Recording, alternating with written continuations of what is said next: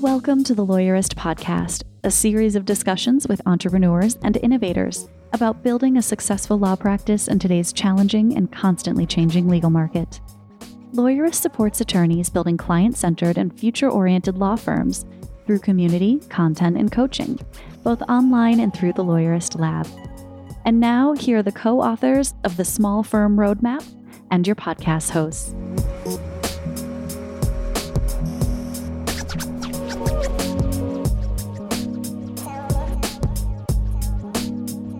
Hi, I'm Stephanie Everett. And I'm Zach Glazer. And this is episode 351 of the Lawyerist Podcast, part of the Legal Talk Network. In today's episode, Stephanie is talking with Bill Burnett and Dave Evans about taking charge and designing the life you want to live. Today's podcast is brought to you by Termageddon, Rankings.io, TextExpander, and Litera. We wouldn't be able to do this show without their support, so stay tuned because we're going to tell you more about them later on. So, Zach, I'm super excited for everyone to hear this interview with Bill and Dave. Mm-hmm. For those who went to CleoCon back in 2019, they were on the main stage, and they wrote a book called Designing Your Life, which led to Designing Your Work Life. And their whole work evolves around how they can teach people a process to have a better life. That's pretty cool. Yeah, absolutely. And so this was fascinating to me because, and we're going to talk about this more in the show, this idea of like, what are you passionate about? Or what do you find fun? Or in your case, what makes you happy? And for so many people, they don't know how to answer that, what seems to be a very simple question, especially as adults, right? Like, what do I enjoy doing? What does make me happy? And I would love for you to share the process that you went through a couple of years ago to answer that question for yourself, because I just think this is fascinating. Yeah, absolutely. So my wife was nice enough to me to allow me some leeway in figuring out what I wanted to do. There's a difference to me between what you like to do, what brings you joy, and diversion. Some people play sports for diversion. Some people play sports because it brings them joy. And all of these things that we do in our lives on the weekends and whatnot, they're diversions or they're fun or whatever. And so I wasn't sure exactly what the things I did were. What were the things that actually kind of fundamentally made me happy?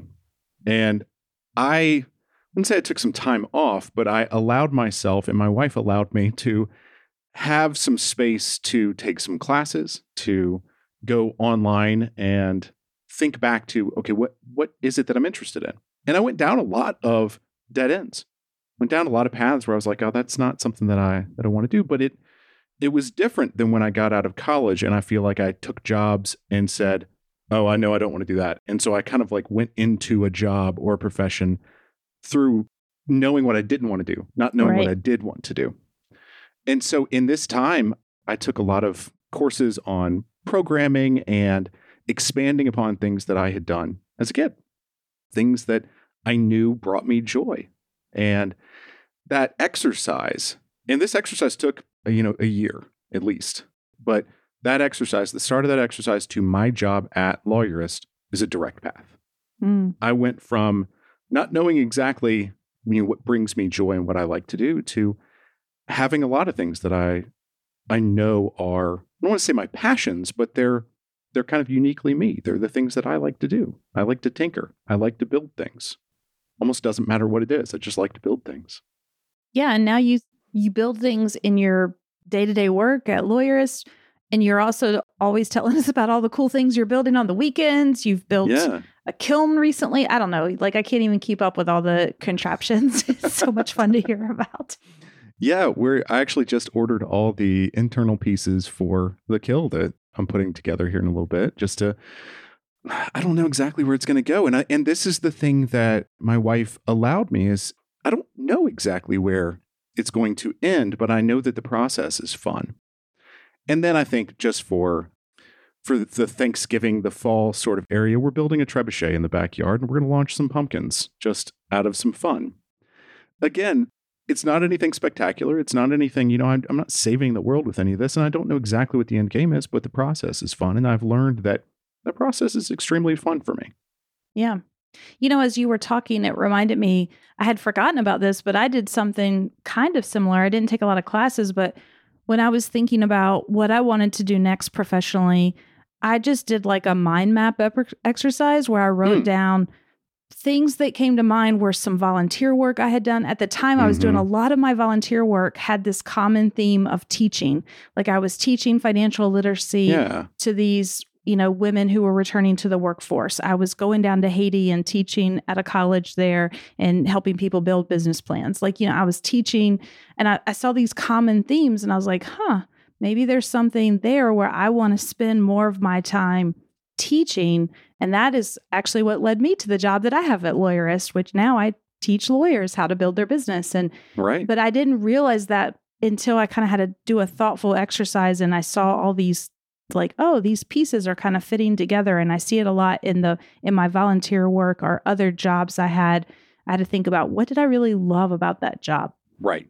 So if you're not sure how to answer that question, I mean, I guess people should, this book, the interview today is going to give people ideas, but I think it's a matter of like being intentional and actually giving yourself the time and space to answer those questions. Yeah, I think absolutely. Intentional is the word that comes to mind. It can get frustrating, obviously, but kind of living in that, not knowing exactly where it's going, allowing yourself the space to explore a little bit of what is you. That's hard. That's hard for me. I like results. I like goals. I'm not good in the unknown. And I think lawyers are that way. I mean, if we're going to broadly generalize, and then I think a lot of lawyers are that way. And so it's not an easy thing to do. I'm motivated by this thing. I have these goals. I'm going and I'm accomplishing these things. And this is kind of contrary to that feeling. Yeah. So I hope if people are listening, maybe it'll inspire someone. And if it does, we, reach out and let us know. I'd love to hear what people do in their exploration and where they land. Oh, yeah. Oh, yeah. And so now we have Zach's conversation with Termageddon and then my conversation with Bill and Dave. Hey, y'all. It's Zach, the legal tech advisor here at Lawyerist. Today, I'm joined again by Hans and Donata Skillroot from Termageddon. Now, for the uninitiated, Termageddon is a privacy policy generator, a terms and conditions generator, and a website disclaimer generator. Really, it's an easy way to keep your clients up to date on internet privacy issues on their websites. Hans, Donata, thanks for joining us today. Yeah, thank you so much for having us, Zach. We're very excited to talk to everybody about privacy policies.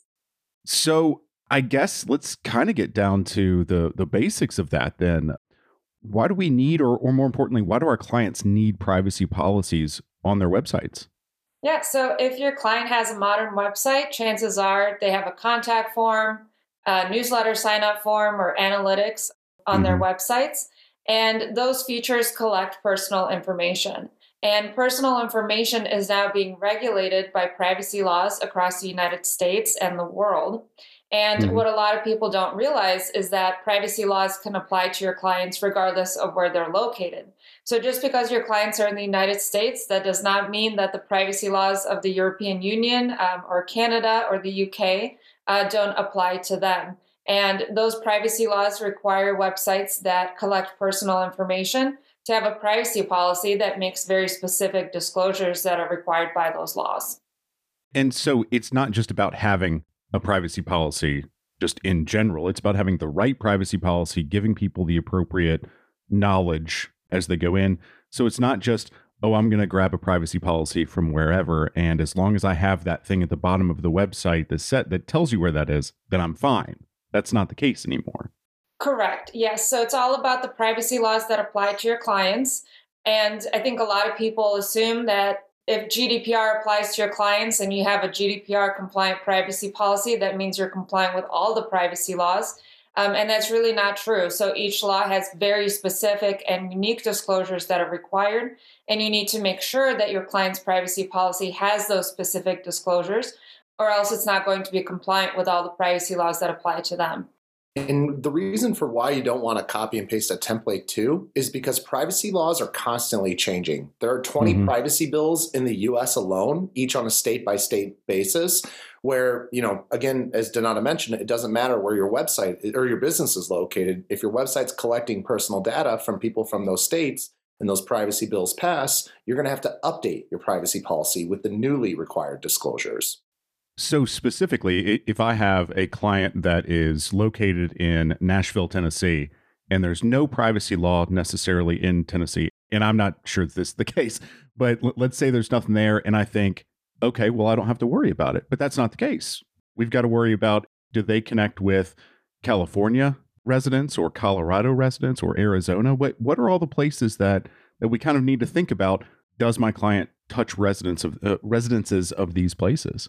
Yeah, so it's collecting their personal information, doing business there, having customers there, or offering goods or services there. So it's really the states that you need to think about right now, at least, are Colorado and Virginia starting in 2023. California has 2 privacy laws that are in effect right now. Also Delaware and Nevada. And then outside of the United States, Canada, UK, EU, and Australia as well. You definitely want to make sure that your clients are complying with those privacy laws if they apply to them. That seems like a lot to keep up with for one attorney who is not necessarily specializing in that. And so a tool like Termageddon that gets embedded on the client's website, or even you guys have an offer right now for the lawyers to test these out, to kind of take a test drive of these on their own website. But this gets embedded on that website. And as these changes are made or affect what the privacy policy should say, you guys are able to make those changes for people. That's right. Yeah, we have a law firm partner program where we give law firms that are business related, we give business law firms a free set of our policies forever. And we do that in the hopes that they're willing to, kick the tires and test out our product for comprehensiveness and see if they like the tool and see if they could see themselves benefiting and helping their clients keep their own website policies up to date. So you get a free license for your own website that includes a privacy policy, terms of service, and disclaimer. There are so many law firm websites that do not have disclaimers. We do that. It's free forever in the hopes that you like our product and consider purchasing licenses to help your clients. And then we provide lots of resources on how you can bill your clients for not only generating a privacy policy for them and drafting and customizing it, but also how you can bill your clients in the future when new laws pass and new disclosures become required. Yeah, and as a lawyer who used to write privacy policies myself, I can say that by using Termageddon, you're going to save a lot of time that you normally would have spent Frankensteining a bunch of templates together. And I'd be willing to bet that you're going to save at least a few hours by generating these policies with Termageddon instead of writing them from scratch. That's exactly what had come to my mind. Is I've done enough of grabbing privacy policy from here, putting them together and getting them onto the website that this is easier, more simple, and certainly much faster than anything that I would have ever done. And more importantly, probably better, higher quality. So, and you guys have an offer. If people want to learn more about this, they can visit termageddon.com, scroll down to the bottom of the page to find the law firm partners page, and they can receive their free license to test it out. As Hans was saying, kick the tires. Guys, thank you again for being with us today. It's always nice to hear more about privacy policies and making sure that we're protecting ourselves, our clients, and frankly, the public. Of course. Thank you so much for having us. It's always a pleasure speaking with you, Zach. Thanks, guys. We'll see you next time. All right. I'm excited to be joined today by Dave and Bill. So guys, would love for you to introduce yourselves. Hi, this is Dave, and I'm glad to be here. And this is Bill Burnett. I'm also glad to be here and really excited to chat with you guys about designing your work life. Yeah, and so to set this up, Dave Evans, Bill Burnett, they have written several books, the first of which is Designing Your Life, How to Build a Well-Lived, Joyful Life. And then from there, you guys really dug into how to design your work life. And I'm excited to dig into some of these concepts today because it really resonated with me. This is a book I read a couple of years ago. I think some of our listeners will remember seeing you at Clio at the conference back in 2019.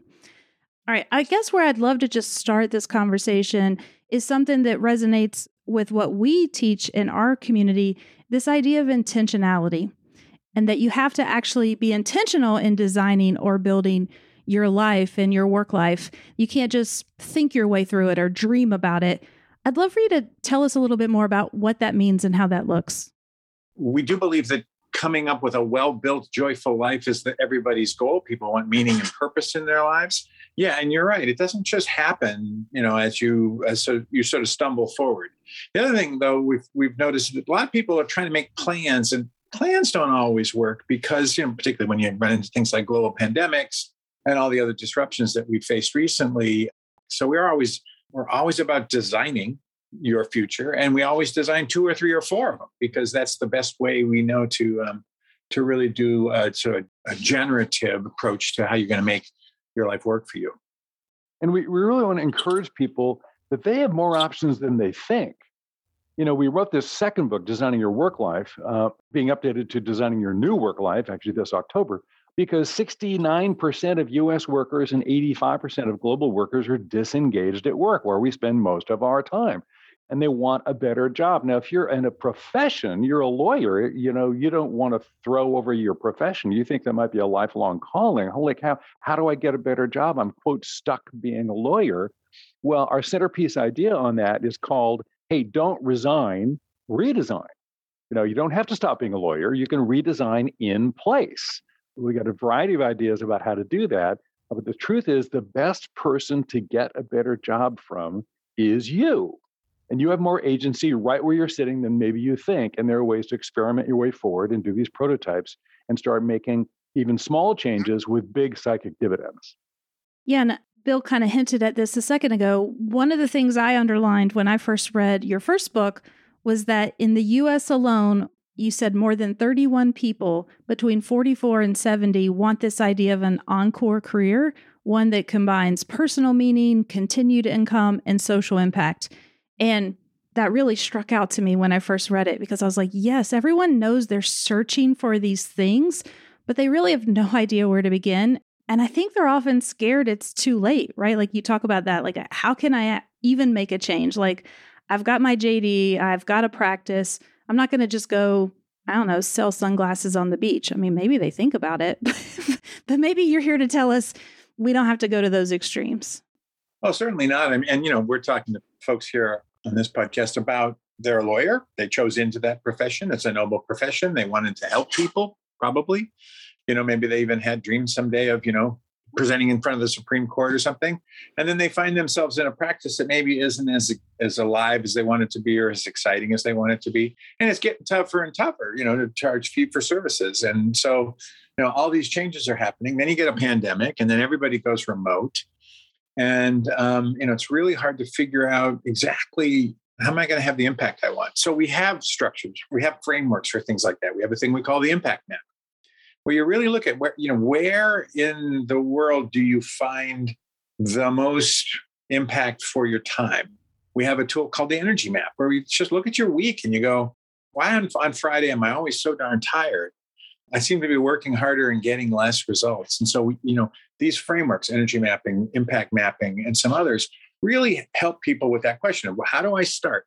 I know I want a more meaningful career. I want my practice to be more meaningful and exciting. I want to have impact.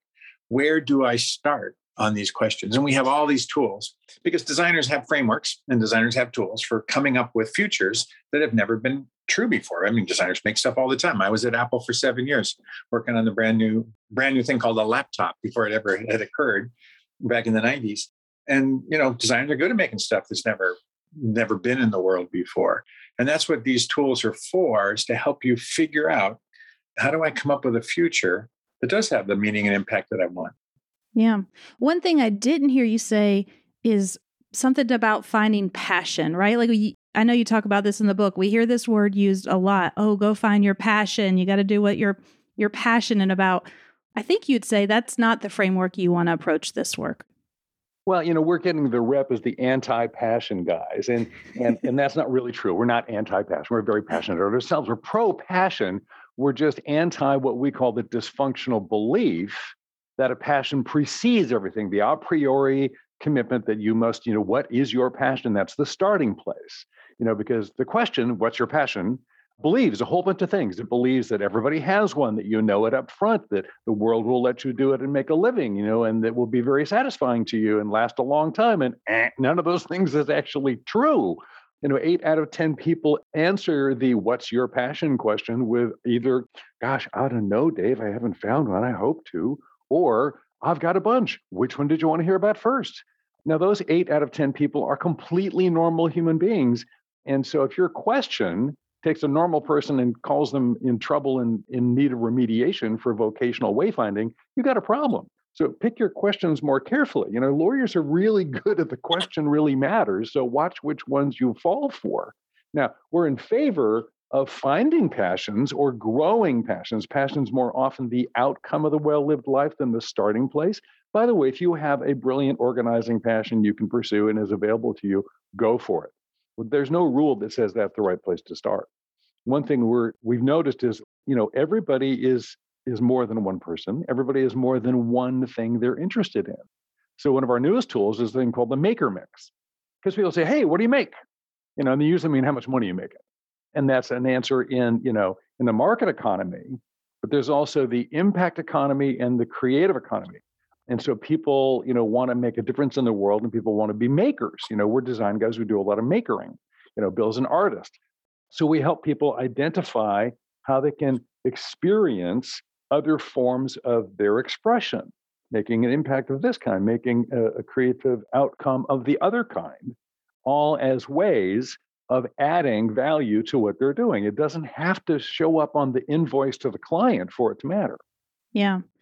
Well, I think a lot of people just maybe let out a sigh of relief because that passion question does trip everybody up.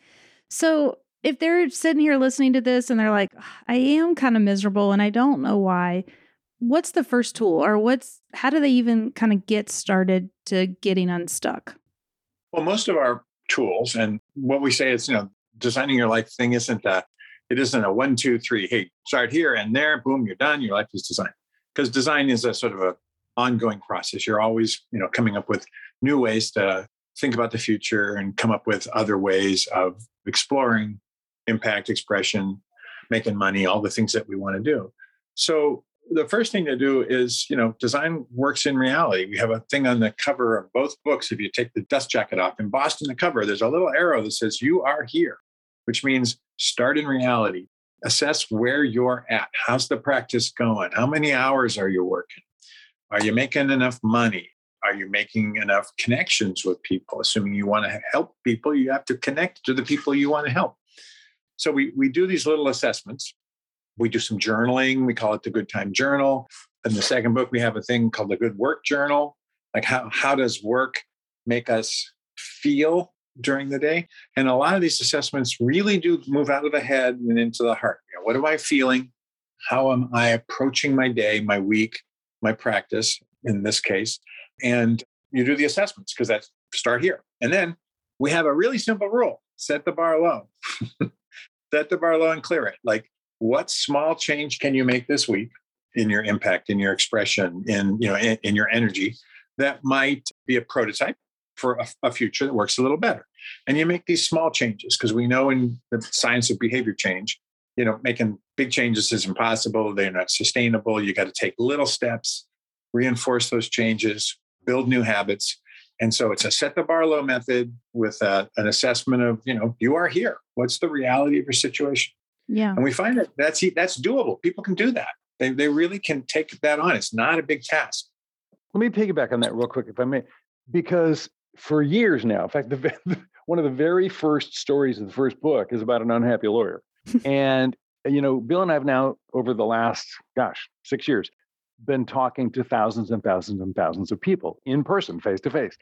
And far and away, the head of the line of the unhappy camper department are lawyers. We've heard the phrase, well, I'm a recovering lawyer. Right. So many times you can't count. Now, hopefully that's not everybody listening to this podcast, but there might be some people out there. And there's a philosopher named James Carse that Bill likes a lot. And he wrote this interesting little book called Finite and Infinite Games, which people either kind of love or hate, but it's a very simple idea.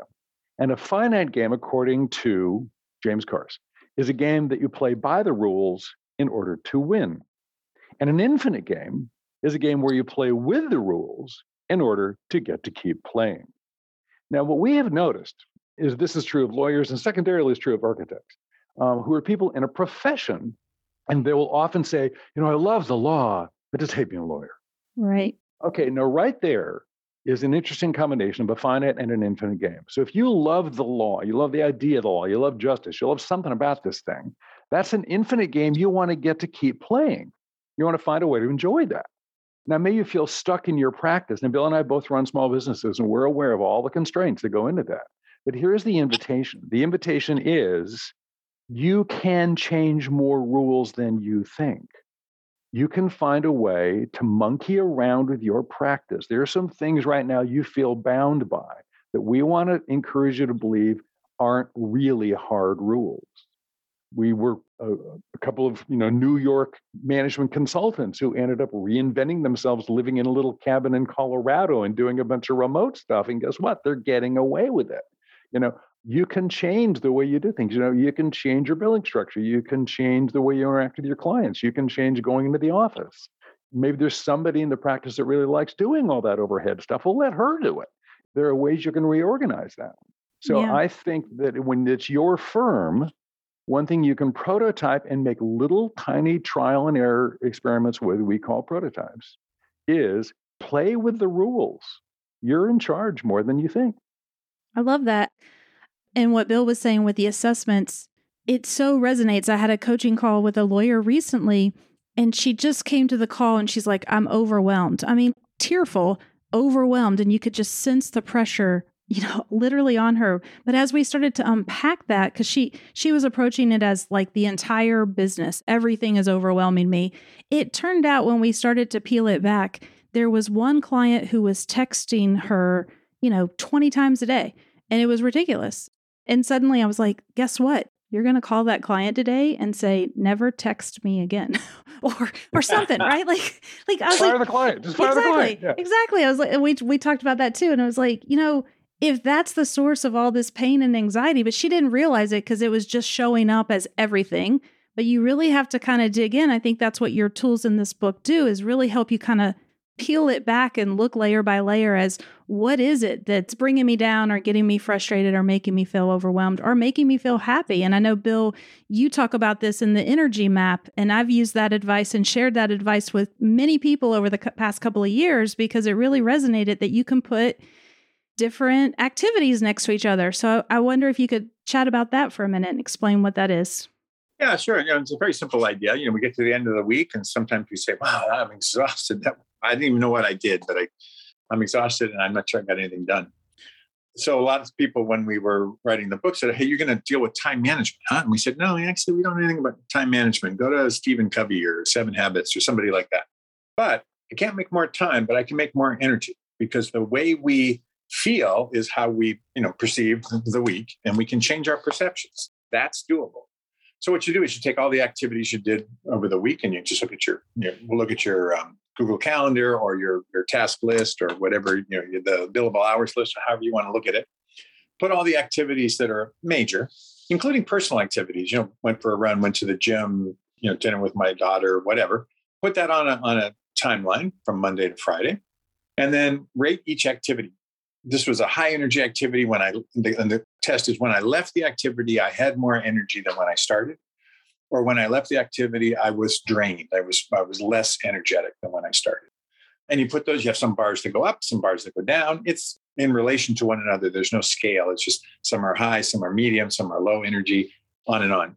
You have bars up and down, up and up, up and down. And then you look at it, you make that assessment. You say, look at my week. Wow. Why do I leave all my billing activities and all of my, status report activities to Friday night, Friday afternoon, which always goes late and always makes me unhappy. And then I'm late for dinner. I'm late for my kids' soccer game, whatever it is. And you look at the things that are kind of messing up the energy of the week, and you do a couple of things. One, there's a psychological thing called the first last effect. You only remember the last thing you did in the week, and you remember the best thing. Best thing you did in the week and the last thing you did in the week. Put the best thing towards the end. Put the last thing, the thing that's dragging your energy down, on Thursday. Don't do it on Friday. You can also put 2 positives around a negative and sort of null out the experience. And you can change what you're interacting with. Most of the negative experiences are you're interacting with a screen. Mm-hmm. Or in this other case, a really needy client who just needs someone to talk to. It's like, you want to rent someone to talk to at my rates? That's kind of crazy. You should go find a therapist. It'll be cheaper. But anyway, so you can move things around in time. You can move things around in space, do things in different places that are more energetic. Get out of the office, go to the coffee shop, and you can change the order of things. And the goal is at the end of the week to be able to say, hey, that was a pretty good week. And I got a lot done. And I'm heading into the weekend feeling energetic. Yeah. So it's a very simple tool. It's a really easy assessment. It's, again, set the bar low, making small changes, small adjustments of your week, one thing at a time, until you have a week where you can report at the end of every week pretty reliably, that was a good week. I feel great. I love it. We need to take a quick break to hear from our sponsors. When we come back, I want to dive into some, pandemic stuff. Support for today's episode comes from Text Expander. Minimize effort, maximize productivity with Text Expander. Text Expander helps you work faster and smarter so you can focus your time on your most important work. Drive faster results in 3 steps.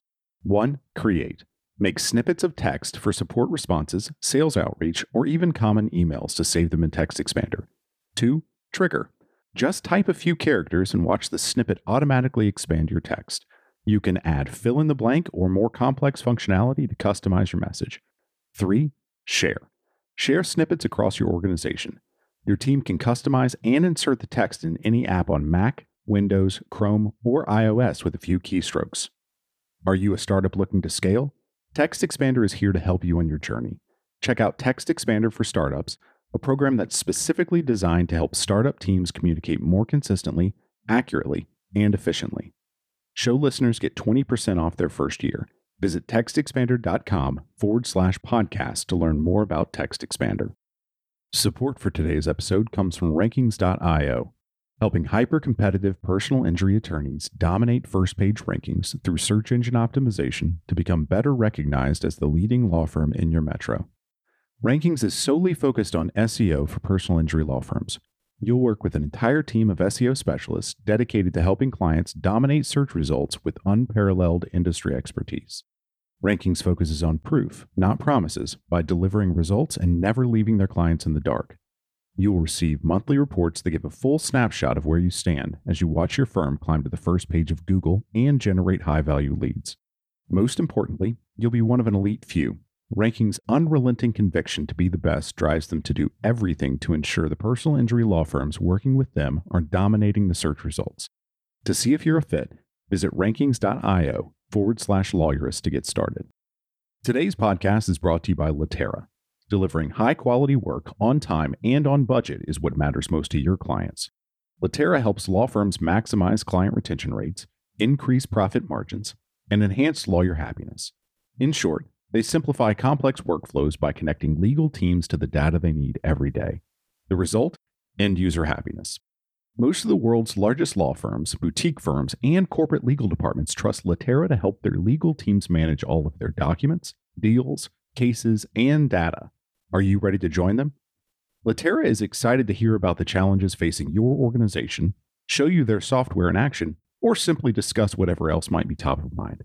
Get a demo with their document experts today by visiting latera.com/lawyerist. All right, guys, we're back. And on the one hand, I think everyone's just sick of talking about the pandemic. But on the other, I know that you guys have created some really helpful framework, I think is maybe the way I would call it, because this is impacting us, right? And some people are kind of stuck. How do I even design a better life if this is the reality I'm living in? And I know you have some good words of advice on this. So Dave, what do you say to these people? Well, first of all, we sort of got forced into this. Very quickly after the pandemic hit, a year and a half ago, people started calling up and saying, "Hey, how do we design our lives? How do we design our work now?" And we answered the same, only it's just a lot harder. Right. And that was people said, "No, there's got to be more to it." And so we looked into it. We actually developed a YouTube channel, and now we've even got this second edition of our book coming out in October with 4 whole new chapters on disruption design. The pandemic is an example of a global disruption, but disruptions can be personal or regional. And anything that means it's never going to be the same again is a disruption. Yeah. So when it comes our way, the thing we particularly started noticing in people's language was, gosh, I just can't wait for this to be over, or I'm so sick of waiting the change to end, I want to go back. When are we going to get restarted? So that language all told us the mindset of people speaking like that, which is almost everybody we heard from, was that they were stuck in what we call the waiting room. I'm in the pandemic penalty box and I want to get let out so I can go back to my life. And that's a misperception.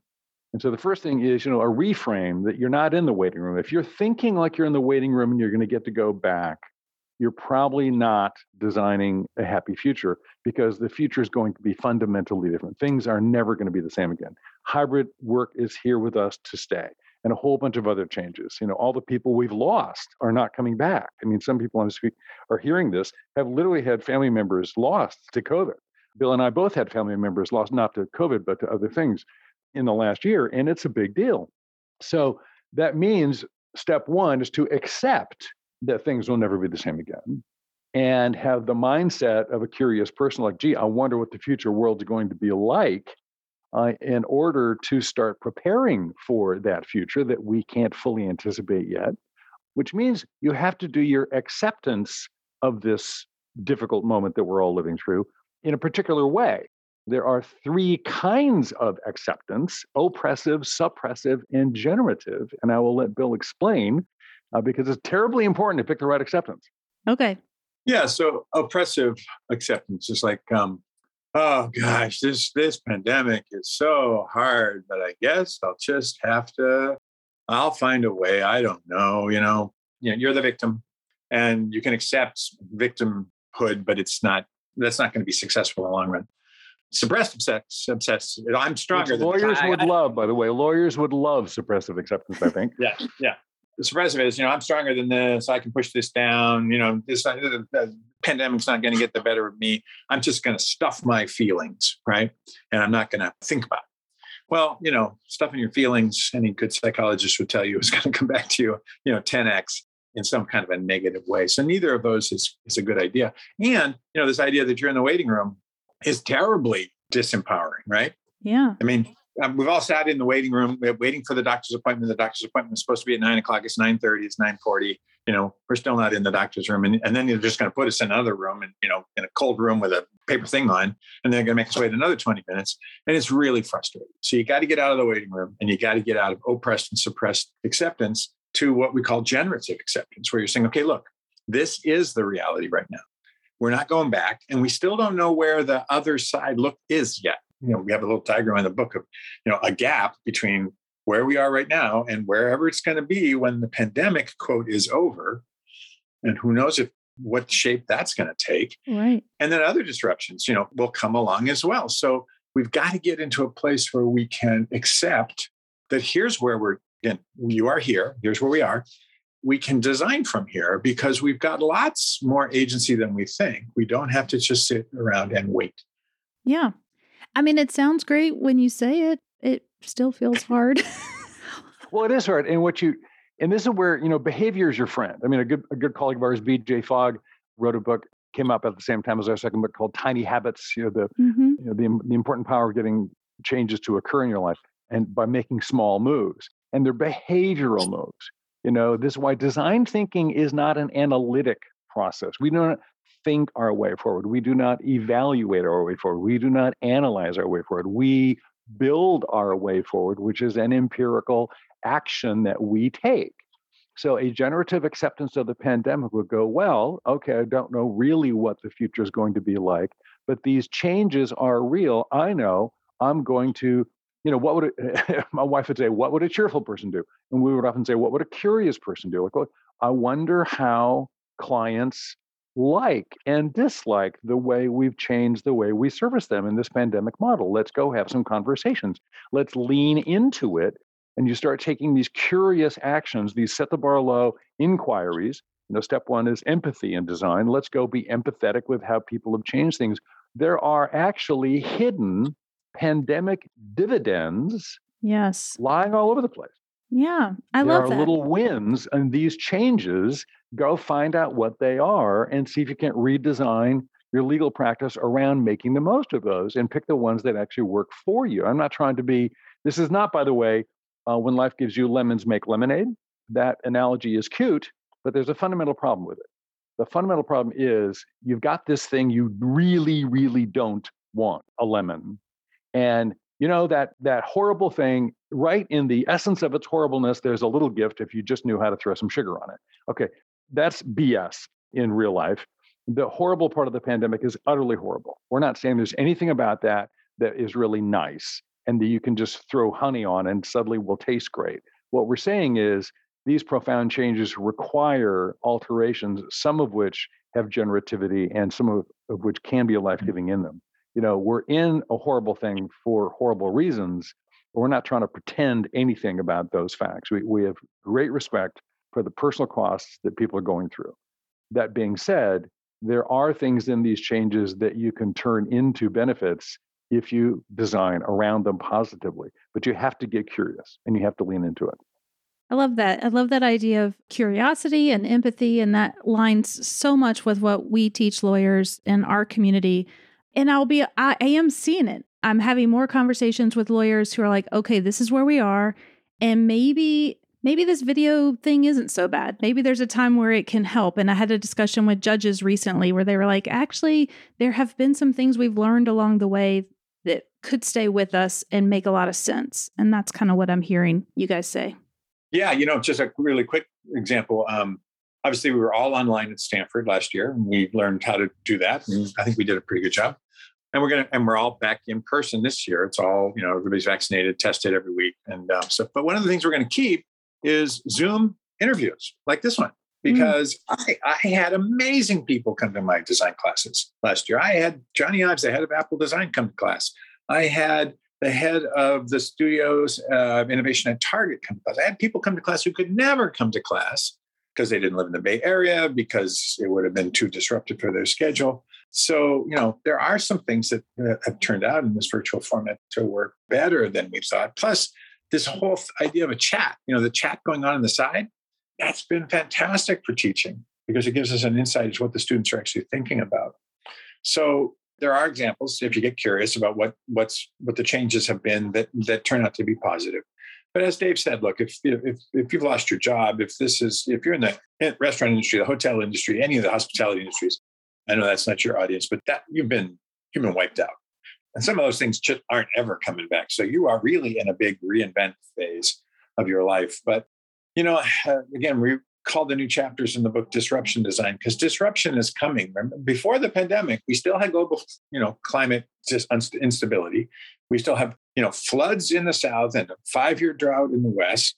AI is still coming, and AI and how it's going to impact the legal industry. It's a huge disruption coming.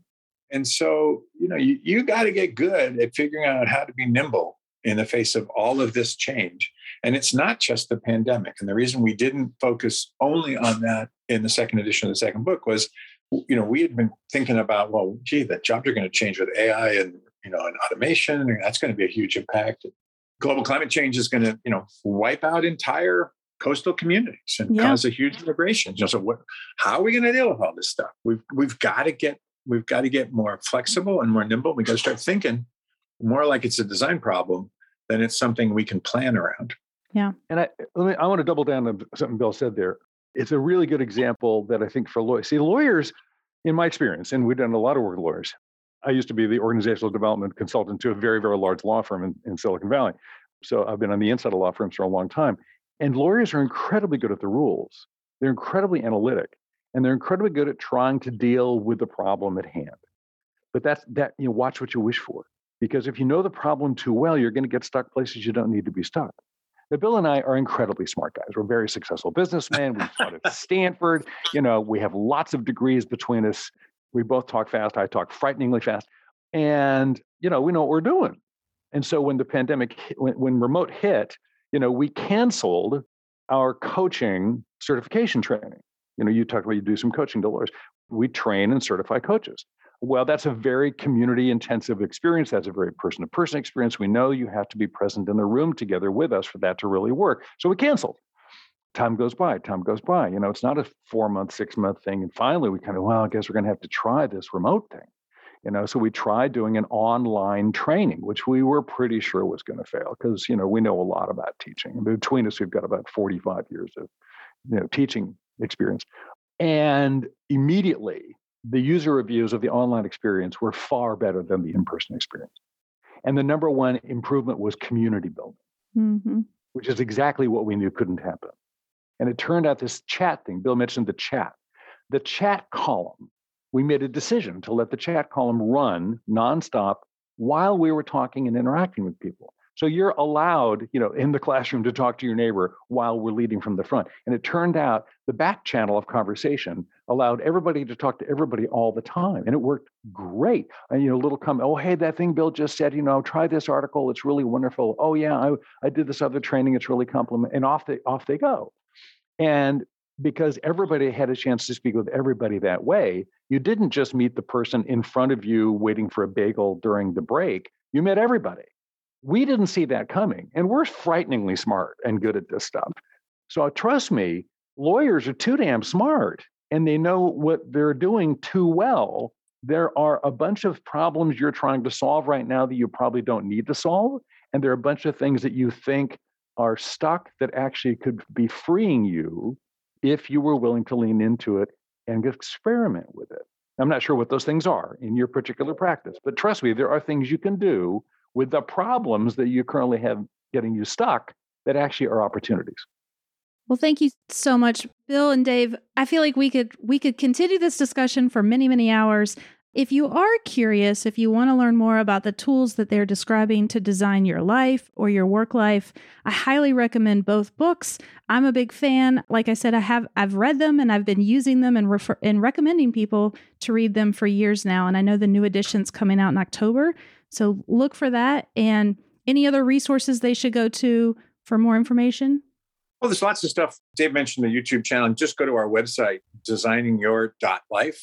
And you can find the videos we've recorded on generative acceptance and getting out of the waiting room and other things that are very useful. Plus a bunch of stories from people who've been, using the tools and how they work for them. So, real life human beings are all over the website. So check it out. Awesome. Some lawyers like to talk and interact, and if so, rather than just read a book, if you'd rather come to a class, well, you actually can. We've got a video version of our intensive workshop online at a place called Creative Live. So if you go to creativelive, just like it sounds, .com, and search on Designing Your Life, you'll find the Bill and Dave Show. What used to be $300 or $400 is currently on sale for like $29. I mean, it's frankly a good deal. 22 modules you can look at for the rest of your life. So if you like the real-time training experience and participating with a number of small groups we're interacting with, that's another form if reading a book isn't your favorite format. Perfect. Awesome, guys. Thanks so much. I'm sure we'll talk again soon. So thank you. Thanks so much. Thank you. The Lawyerist podcast is produced by Bailey Tiller and edited by Ryan Croft. Are you ready to implement the ideas we discussed here into your practice? Wondering what to do next? Here are your first 2 steps. First, if you haven't read the Small Firm Roadmap yet, grab the first chapter for free at lawyerist.com/book. Looking for help beyond the book? Let's chat about whether our coaching communities are right for you. Head to lawyerist.com/community/lab to schedule a 15-minute call with our community manager. The views expressed by the participants are their own and not endorsed by the Legal Talk Network. Nothing said in this podcast is legal advice for you.